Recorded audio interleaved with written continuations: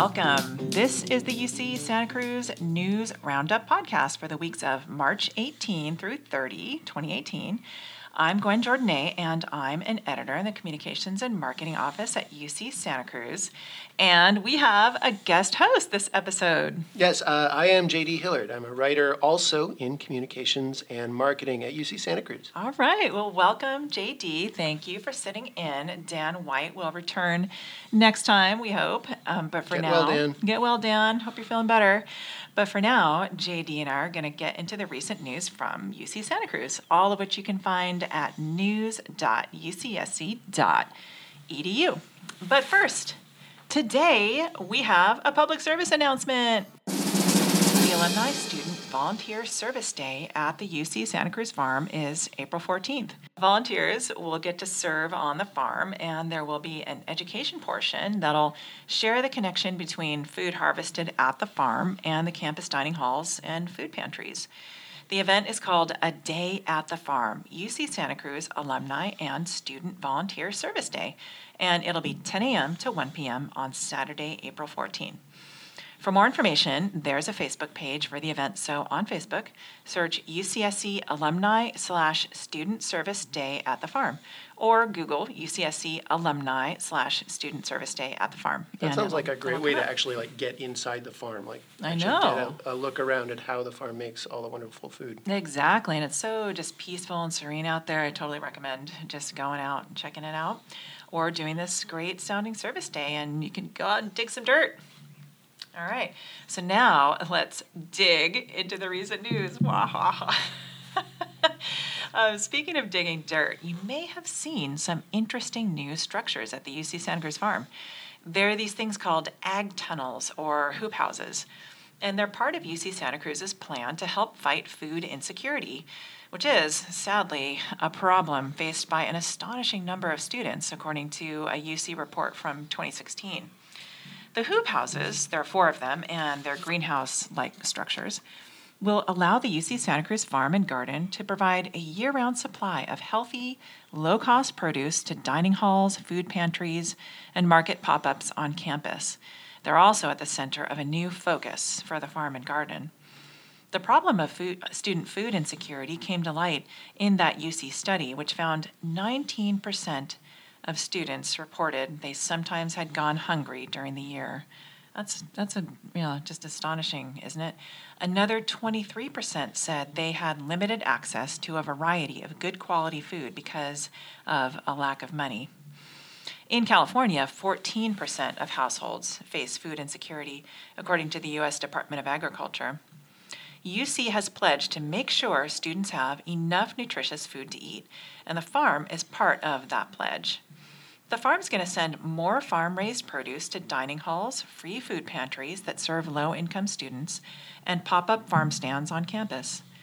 The hoop houses mean students will have greater variety of veggies, especially during cold, rainy winters when choices can be limited to things like potatoes and kale. The tunnels also add about a quarter acre of productive land to the farm. The first planting of about half of one hoop house will yield about 700 heads of lettuce and 200 pounds of spinach. A plan to have days when students can harvest their own fruits and vegetables also is in the works, along with surveys to find out exactly the kind of produce students want. So let's hope, all these plans really help and students can get the good food they need. I hear those crops are going to be intense. Intense? You mean because they're raised in hoop houses? Well, they should be extra nutritious. All right, so let's talk some more about dirt. Hey, JD, you knew that trees exchange nutrients with soil fungi underground, right? Oh, totally. I knew that totally. You absolutely completely knew that. I can tell you all about that. Okay. No, I can't. Okay, neither did I. So now that we all know that, it turns out what happens down below may have big implications above ground too. A major new study shows that soil fungi could play a large role in forests' ability to adapt to environmental change. Kai Zhu, who's an assistant professor of environmental studies here, took a unique big data approach to investigating the role of symbiotic fungi in tree migration in forests across the eastern United States. He says our climate is changing is rapidly changing, and our forests are responding, but in very slow motion. What he wanted to do was identify factors that contribute to the pace of that response. There's no evidence yet that eastern forests are shifting their geographical ranges higher in response to warming temperatures, according to Zhu, but understanding how fungi relationships affect ecosystems will help us predict how forests will respond to climate change. Zhu's study is one of the first to use the USDA's large-scale dataset to see how climate change is affecting the ecosystem. It's a unique approach, and it's more good information to have as the Earth warms and we try to understand what it means for us all, So here's a story from the spring issue of UC Santa Cruz Magazine, which just came out and is online at magazine.ucsc.edu. It's a story of more great research coming out of here. So, JD, were you aware there is a toxin lurking in every household in America? Another one? I know, it's like, But luckily, one of our chemists is racing to find a remedy. Chemistry professor Rebecca Braslau, an organic chemist, has made it her mission to protect people and the environment from the problematic molecules called phthalates, which leach from plastic. Yeah, you have heard of these. Yep. Yeah. The chemical can mimic hormones and cause health problems for people, especially children, and particularly baby boys. In the 1920s, the fusion of phthalate ester plasticizer with polyvinyl chloride, or PVC, launched the boom of the plastics industry. And boy, do we see that now with everything is plastic, from toys to car insides to... Try doing a day without plastic sometime. Exactly, like your food containers, everything. It's incredible.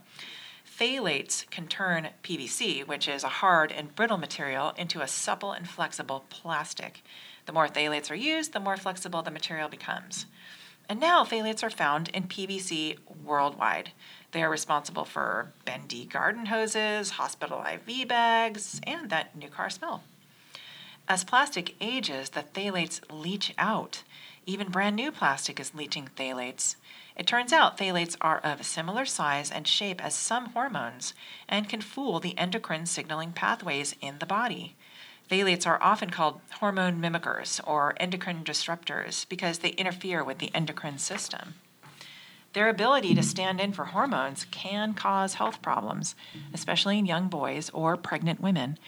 For example, they can lower sperm count or cause birth defects in the male reproductive system. They've also been linked to diabetes and thyroid irregularities. Braslau has made it her mission to do something about the problem.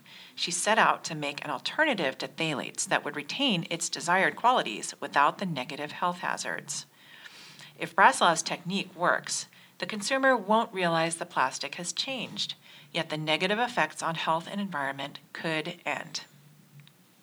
Other scientists around the world are also making strides toward finding a solution, and Braslau is hopeful that phthalates will soon be a thing of the past. So wow, I'm really looking forward to seeing where her research leads. Yeah, it would be really nice to see that change happen. Exactly. Okay, so JD, what's on your news radar? Well, I bet you've been wondering what's been going on with sea stars. Yes, I totally have. It's so strange that you would ask that. All right. Unfortunately, if you're a sea star on the West Coast, you've actually been probably having a pretty bad few years. Oh, no.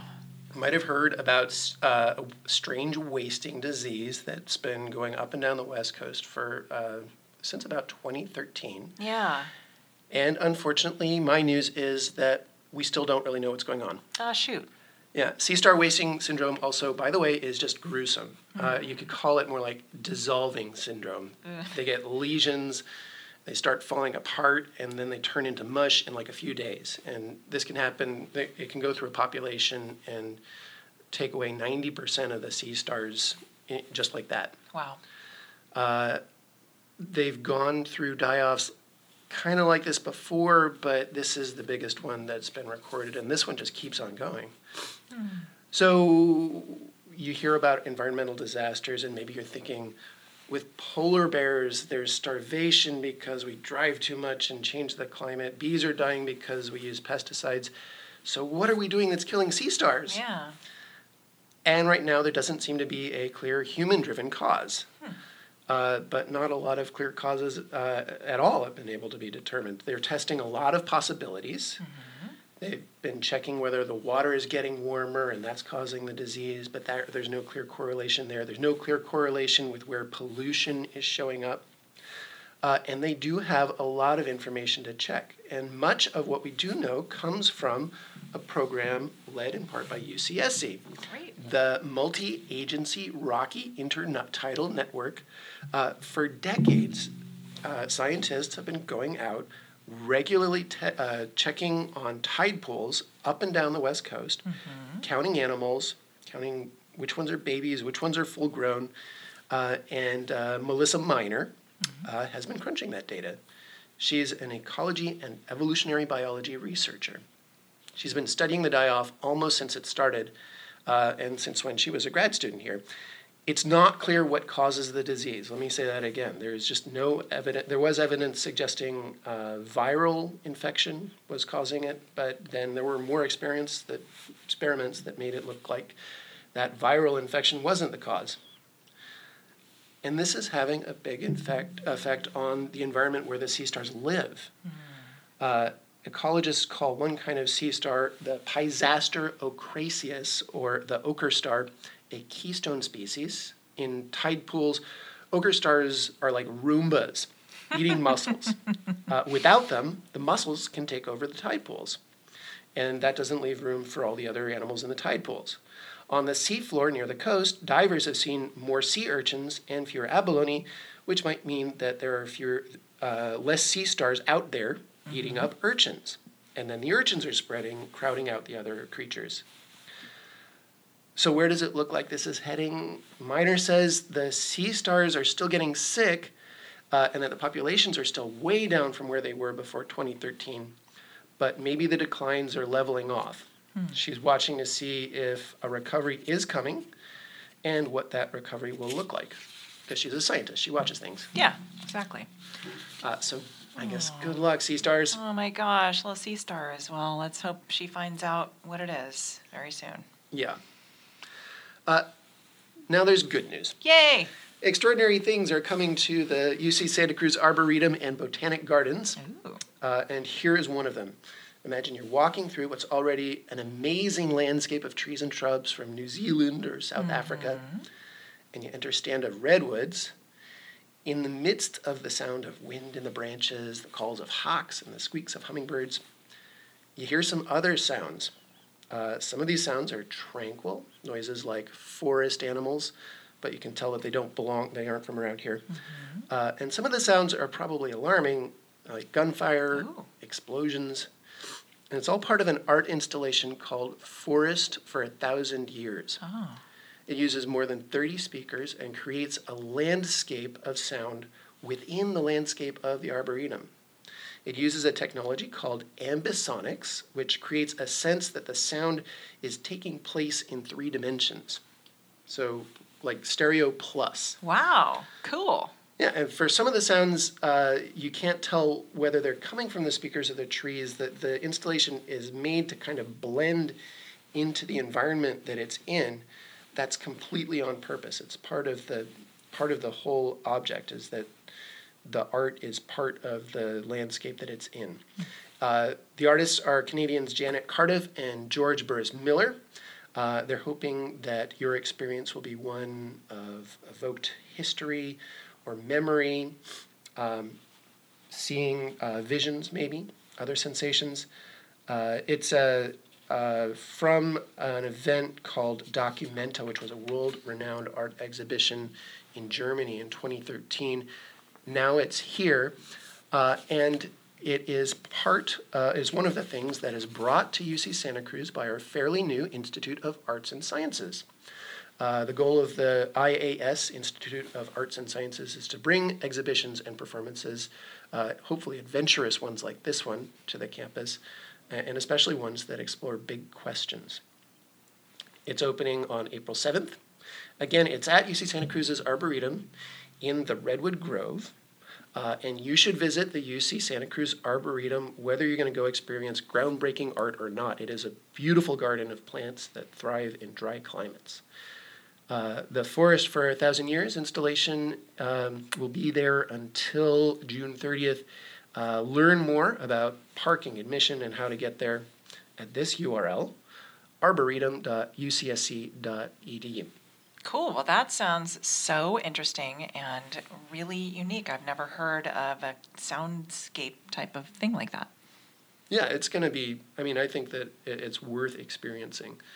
And there's plenty of time to check it out. Try to go early, though. Yeah.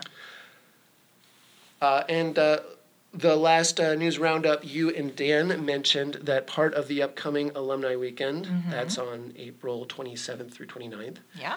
is the annual Noel King Memorial Lecture and a talk about Sharia by Mark Massoud. Yeah. So just quickly, the lecture is named for Professor Noel King, a pioneering and beloved UC Santa Cruz researcher. He died in 2009. When he was teaching here, his comparative religious studies classes were extremely popular. And this year's lecture will be by Mark Massoud. And he's an associate professor of legal studies and politics. He's been doing extensive research on the practice of law in Sudan and Somalia. And the talk is titled The Struggle for Sharia, Islamic Law in Modern Times. So here's my tease. Sharia might not be what you think it is. Yeah. Right now in California, there are some great reasons for us all to understand it better. Sharia, of course, has been a target and a buzzword lately. One example, Newt Gingrich on a certain news network warning that stealth jihadists wish to replace Western civilization with Sharia. Once again, as is commonly the case, reality is more complicated than people with political motives are portraying it. Yes.